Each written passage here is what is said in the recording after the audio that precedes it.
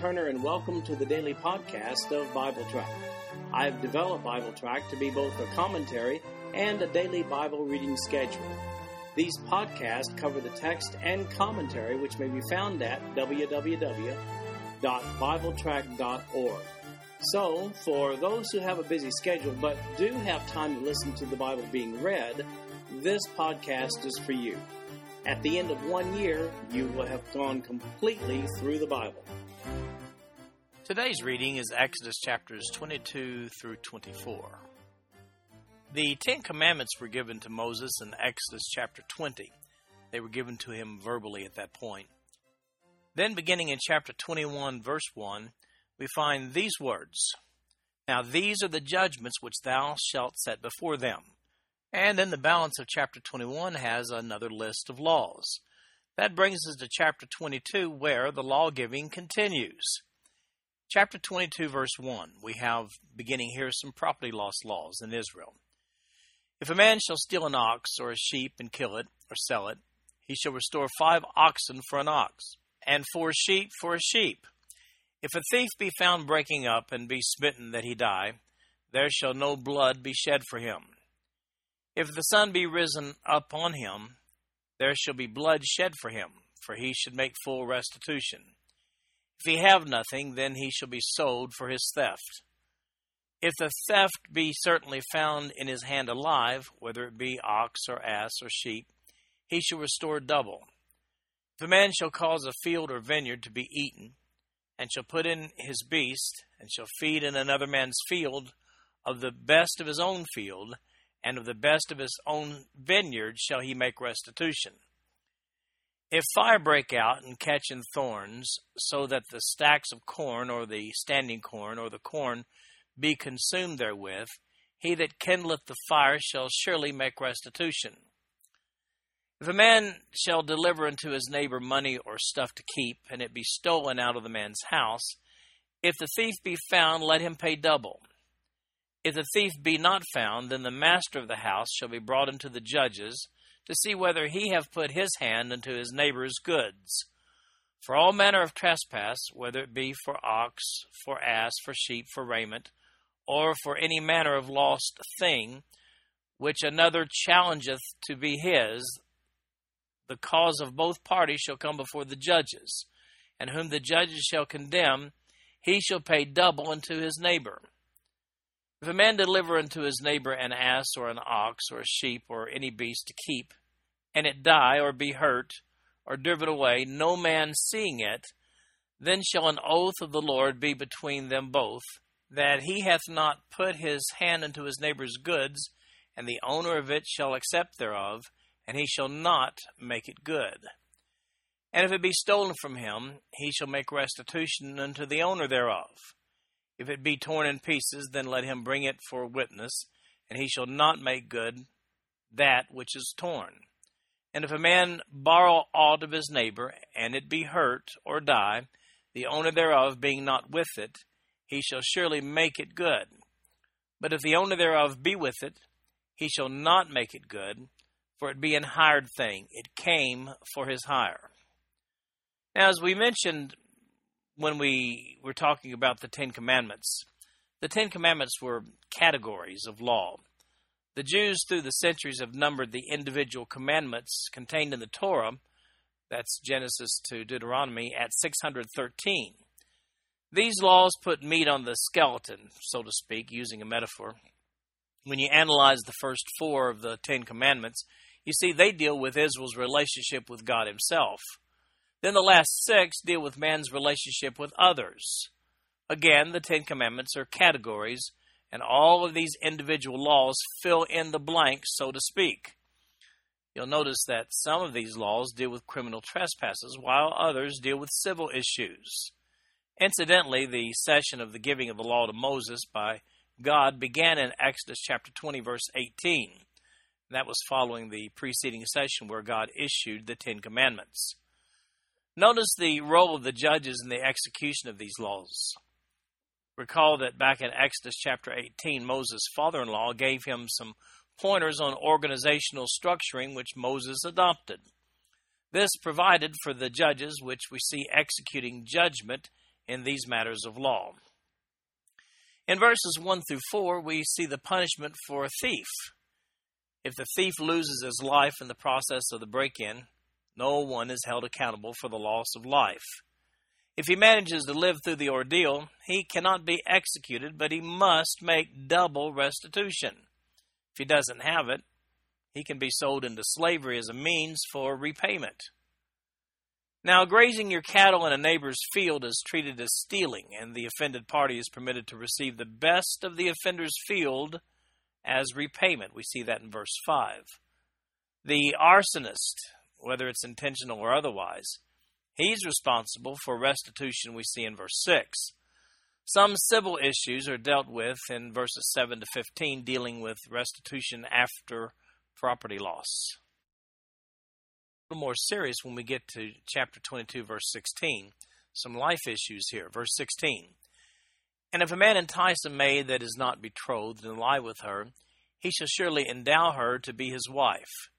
If her father utterly refuse to give her unto him, he shall pay money according to the dowry of virgins.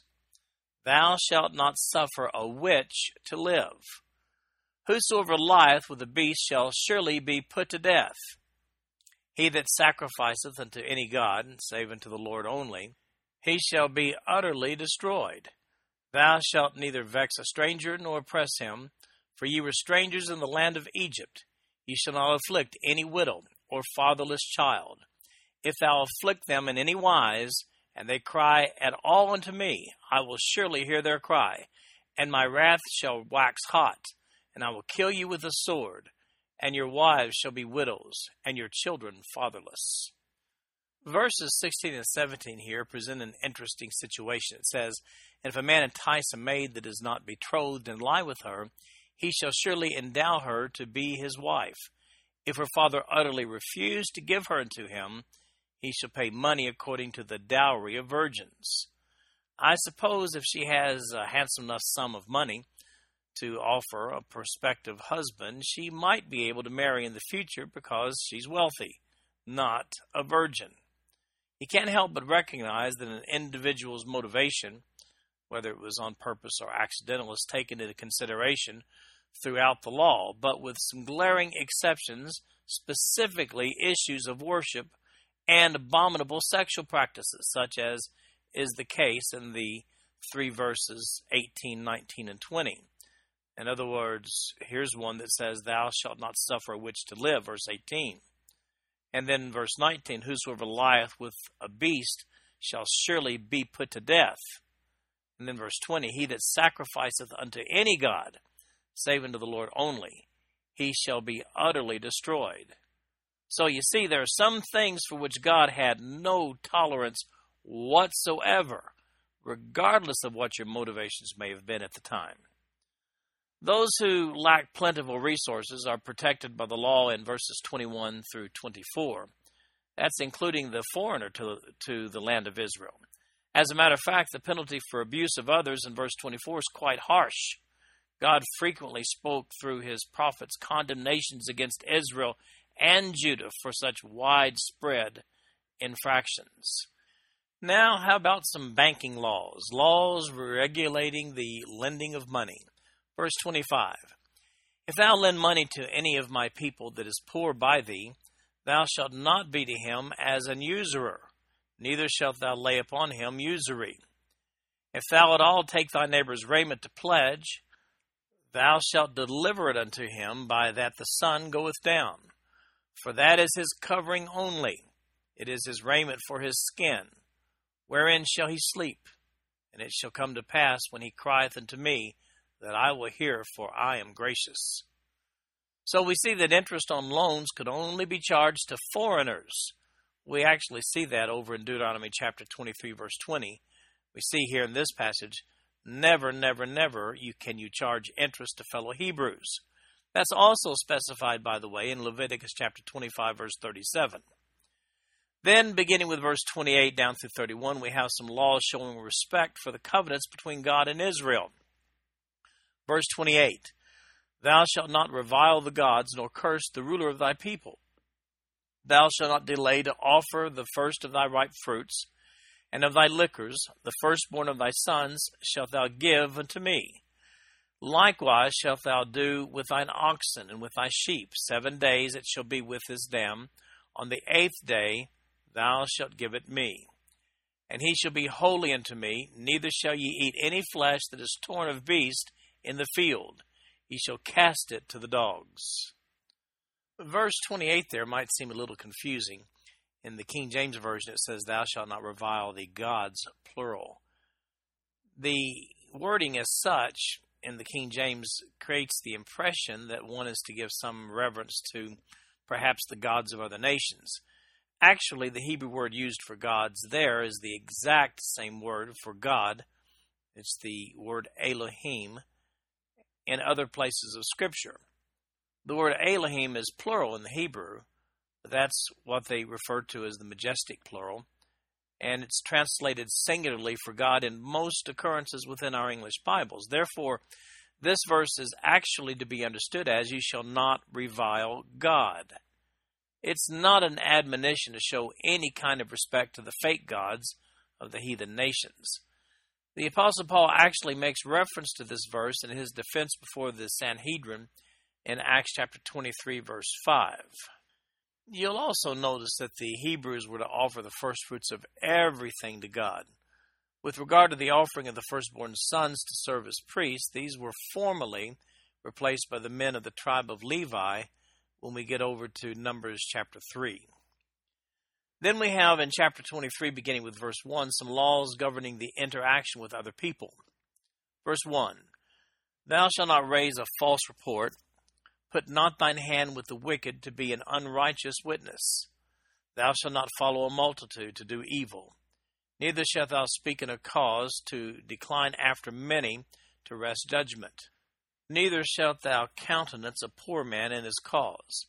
If thou meet thine enemy's ox or his ass going astray, thou shalt surely bring it back to him again. If thou see the ass of him that hateth thee lying under the burden, and wouldest forbear to help him, thou shalt surely help with him. Thou shalt not wrest the judgment of thy poor in his cause. Keep thee far from a false matter, and the innocent and righteous slay thou not, for I will not justify the wicked. And thou shalt take no gift, for the gift blindeth the wise, and perverteth the words of the righteous. Also thou shalt not oppress a stranger, for ye know the heart of a stranger, seeing ye were strangers in the land of Egypt. So here we see some legislative acts of consideration toward others, including non-Hebrew strangers. There's also a warning against being a false witness in legal matters. No punishment specified here. Apparently, restitution for such was determined by the judges. We also see in verses 3 and 6 that it was a no-no, big no-no, to side with a poor man in judgment simply because he was a poor man. Now, how about some rules on resting? Chapter 23, verses 10 through 19. And 6 years thou shalt sow thy land, and shalt gather in the fruits thereof. But the 7th year thou shalt let it rest and lie still, that the poor of thy people may eat. And what they leave, the beast of the field shall eat. In like manner thou shalt deal with thy vineyard and with thy oliveyard. 6 days thou shalt do thy work, and on the 7th day thou shalt rest, that thine ox and thine ass may rest, and the son of thy handmaid and the stranger may be refreshed. In all things that I have said unto you, be circumspect, and make no mention of the name of other gods, neither let it be heard out of thy mouth. 3 times thou shalt keep a feast unto me in the year. Thou shalt keep the feast of unleavened bread. Thou shalt eat unleavened bread 7 days, as I commanded thee, in the time appointed of the month of Abib, for in it thou camest from Egypt, and none shall appear before me empty. And the feast of the harvest, the firstfruits of thy labors, which thou hast sown in the field, and the feast of ingathering, which is in the end of the year, when thou hast gathered in thy labors out of the field. 3 times in the year all thy males shall appear before the Lord God. Thou shalt not offer the blood of my sacrifice with leavened bread, neither shall the fat of my sacrifice remain until the morning. The first of the firstfruits of thy land shalt thou bring into the house of the Lord thy God. Thou shalt not see the kid in his mother's milk. The Old Testament law was exhaustive in its regulation of daily Hebrew life.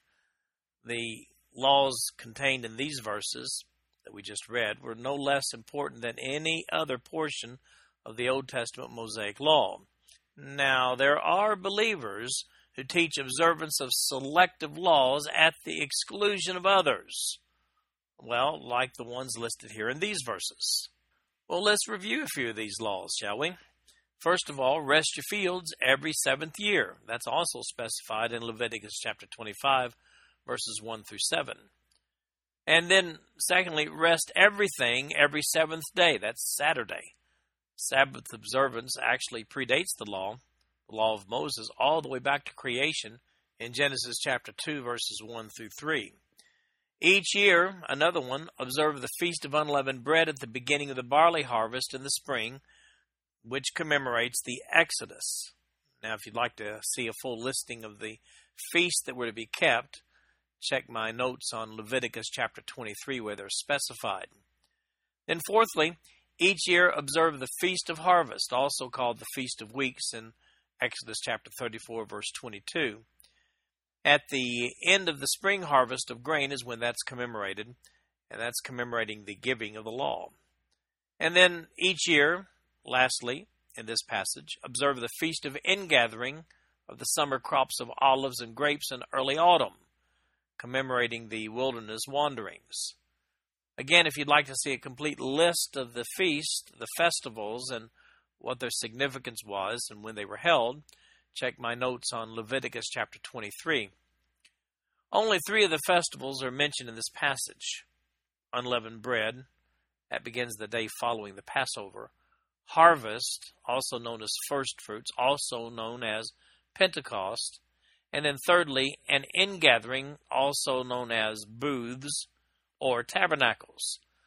Let's face it, those who think Christians are bound to keeping the law of Moses, they've never really spent much time studying the Old Testament law.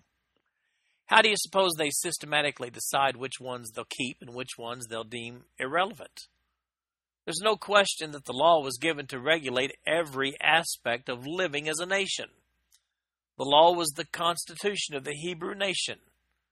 These are the guidelines by which the leadership of Israel judged all the people living within. Moses insisted that they embrace the whole system of laws, excluding nothing. It's simply fascinating that many Bible teachers today have parsed out of the list of 613 laws the ones they think we should obey as a standard of Christian righteousness, while on the other hand, they dismiss most of the list as irrelevant to Christians today. How'd they decide? Then with the partial list of the law of Moses in hand, they'll proclaim that they obey the law. I'm reminded of the statement James makes in James chapter 2, verse 10. He says, "For whosoever shall keep the whole law, and yet offend in one point, he is guilty of all." As for me, I'm very thankful that my righteousness is based upon my reception by faith of the sacrificial death of Jesus on the cross. I'm righteous today before God because of His righteousness, not my own. 2 Corinthians 5:21 says, "For He," meaning God, "hath made Him," meaning Jesus Christ, "to be sin for us who knew no sin, that we might be made the righteousness of God in Him." Now you'll have to admit that's a better plan. If you're still not convinced, consider this. The question of what should be expected of new Gentile converts with respect to the Mosaic Law was the central focus at the Council of Jerusalem in Acts chapter 15. And you'll find there in Acts chapter 15 that at the conclusion of that council, it was determined that the Gentile believers should not be required to keep the Mosaic Law. Verse 19 has an interesting provision. "Thou shalt not see the kid in his mother's milk." There is no expansion of this law found in Scripture, although it is mentioned again in Exodus chapter 34, verse 26, and Deuteronomy chapter 14, verse 21. There it's found in the context of clean and unclean animals, or foods, should we say. Observant Jews through the centuries have expanded on this law themselves by declaring that it is not lawful to prepare meat with milk products at all. That practice does seem to extend beyond that which is specifically stated both here and in Deuteronomy chapter 14, verse 21. Chapter 23, verse 20 starts out with a promise. Behold, I send an angel before thee to keep thee in the way, and to bring thee into the place which I have prepared. Beware of him, and obey his voice. Provoke him not, for he will not pardon your transgressions, for my name is in him. But if thou shalt indeed obey his voice, and do all that I speak, then I will be an enemy unto thine enemies, and an adversary unto thine adversaries. For mine angel shall go before thee, and bring thee into the Amorites, and the Hittites, and the Perizzites, and the Canaanites, the Hivites, and the Jebusites, and I will cut them off. Thou shalt not bow down to their gods, nor serve them, nor do after their works, but thou shalt utterly overthrow them, and quite break down their images. And ye shall serve the Lord your God, and he shall bless thy bread and thy water, and I will take sickness away from the midst of thee. There shall nothing cast their young, nor be barren in thy land. The number of thy days I will fulfill. I will send my fear before thee, and will destroy all the people to whom thou shalt come. And I will make all thine enemies turn their backs unto thee. And I will send hornets before thee, which shall drive out the Hivite, the Canaanite, and the Hittite from before thee. I will not drive them out from before thee in 1 year, lest the land become desolate, and the beasts of the field multiply against thee. By little and little I will drive them out from before thee, until thou be increased, and inherit the land. And I will set thy bounds from the Red Sea even unto the sea of the Philistines, and from the desert unto the river, for I will deliver the inhabitants of the land into your hand, and thou shalt drive them out before thee. Thou shalt make no covenant with them, nor with their gods. They shall not dwell in thy land, lest they make thee sin against me. For if thou serve their gods, it will surely be a snare unto thee. God promises the conquest of Canaan in this passage. He even outlines in these verses a systematic way of moving in. Here's the plan. An angel will go before you into the land. And then God will blot out the pagan inhabitants of the land before you. But by the way, stay away from their false gods. Then we see, and by the way, this is quite interesting, that God will send hornets to clear the people out of the way over the space of something greater than 1 year. This provision is interesting in that the reasoning for the 1 year is given here, as lest the land become desolate and the beasts of the field multiply against thee. No covenants, by the way, are to be made with the inhabitants of the land. They are to be driven out. If you want to see something more about the hornets there, look at the notes on Deuteronomy chapter 7, verse 20. Then we see this guarantee. God will keep you from harm as you move into the land. And then finally, God will establish the borders for Israel. In verse 31, they're outlined. And those borders are outlined again in Genesis chapter 15, verse 18, way early to Abraham himself. The Red Sea is to be equated as the same geographical equivalent with the river of Egypt. That's a reference to the Nile River in Genesis chapter 15, verse 18. The Sea of the Philistines, well, that's the Mediterranean Sea, and the river is the river Euphrates, which extends north into modern-day Syria. Again, if you want more information on that, look at the notes that I've written on Genesis chapter 15, verse 18. It's obvious that this is the deal the Hebrews should have stuck with. It's too bad they'll listen to the evil report of the 10 spies later on and not take advantage of this great offer of miraculous victorious pursuit. But notice verse 22. But if thou shalt indeed obey his voice and do all that I speak, well, after the golden calf incident in Exodus chapter 32, God actually withdraws the first provision of the angel preceding them into the land when we get over to Exodus chapter 33, verses 2 and 3. That's, again, as I said, after the calf incident of Exodus chapter 32, which we'll get to in the next few days. Moses manages to convince God to precede them into the land once again over in Exodus chapter 32, verse 14. However, they really complicate the proposition with their rebellion over in Numbers chapter 14. That's when these Hebrews would not again obey his voice, and they literally missed the deal of a lifetime. So the proposition was here. The offer from God was here, but the Hebrews just couldn't follow through.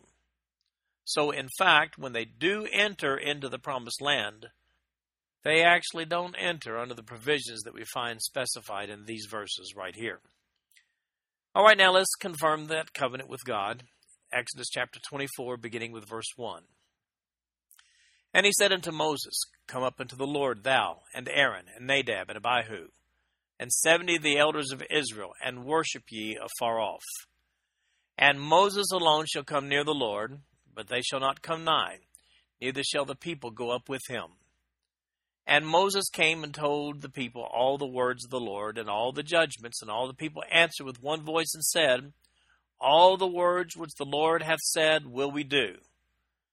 And Moses wrote all the words of the Lord, and rose up early in the morning, and builded an altar under the hill, and 12 pillars according to the 12 tribes of Israel. And he sent young men of the children of Israel, which offered burnt offerings, and sacrificed peace offerings of oxen unto the Lord. And Moses took half of the blood, and put it in basins, and half of the blood he sprinkled on the altar.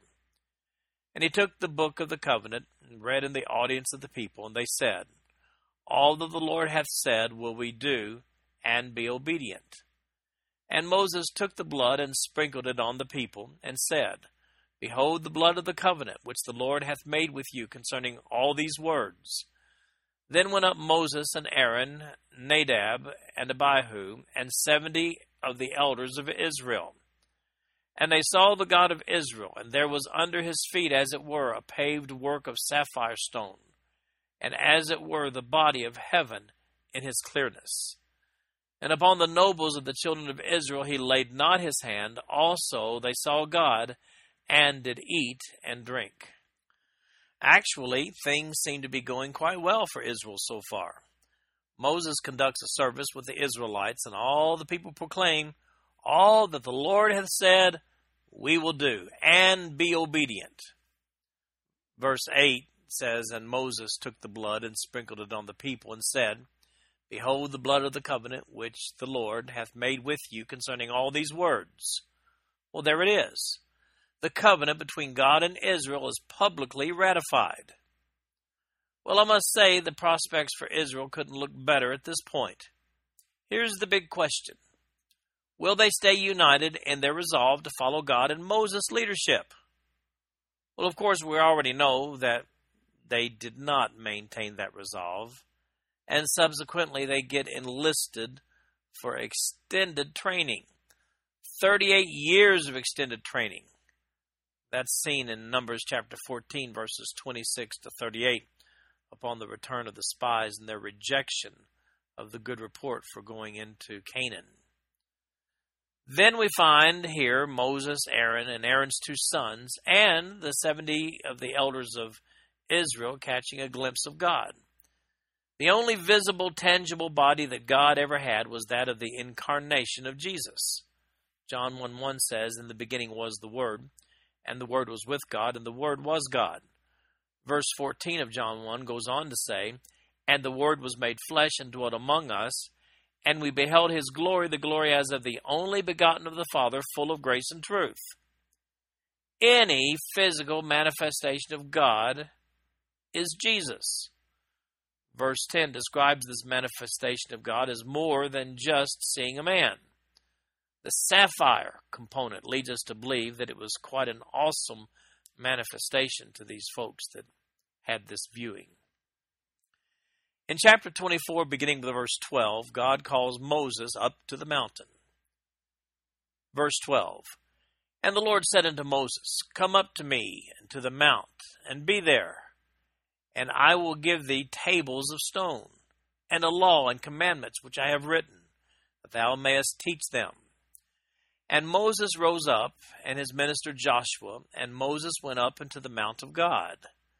And he said unto the elders, Tarry ye here for us, until we come again unto you. And behold, Aaron and Hur are with you. If any man have any matters to do, let him come unto them. And Moses went up into the mount, and a cloud covered the mount. And the glory of the Lord abode upon Mount Sinai, and the cloud covered it 6 days. And the 7th day he called unto Moses out of the midst of the cloud. And the sight of the glory of the Lord was like devouring fire on the top of the mount in the eyes of the children of Israel. And Moses went into the midst of the cloud, and gat him up into the mount. And Moses was in the mount 40 days and 40 nights. Well, God calls upon Moses to ascend the mountain. Moses appoints Aaron and Hur to manage the people while he's up there. Well, I hope they do a good job, don't you? We see in verse 18 that Moses will be gone for 40 days. We learn from Deuteronomy chapter 9, verse 9, when Moses is talking about it later on, that Moses fasted for those 40 days.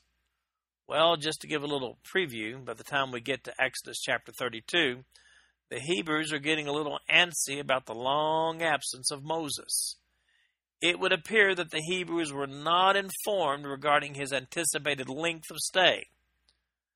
We see in verse 13 that Joshua actually went with Moses up to the mountain. We're not told what Joshua saw, or even if he was separated from Moses during their stay there. When we get over to Exodus chapter 32, verse 17, here's what we see. We see that Joshua was actually with Moses when they both hear the calf celebration going on in the camp as they descended the mountain together. By the way, it was 7 days after their arrival on the mountain before God actually even spoke to Moses. We see that in verse 16. You're Moses, you had to have a lot of patience. This concludes our podcast for today.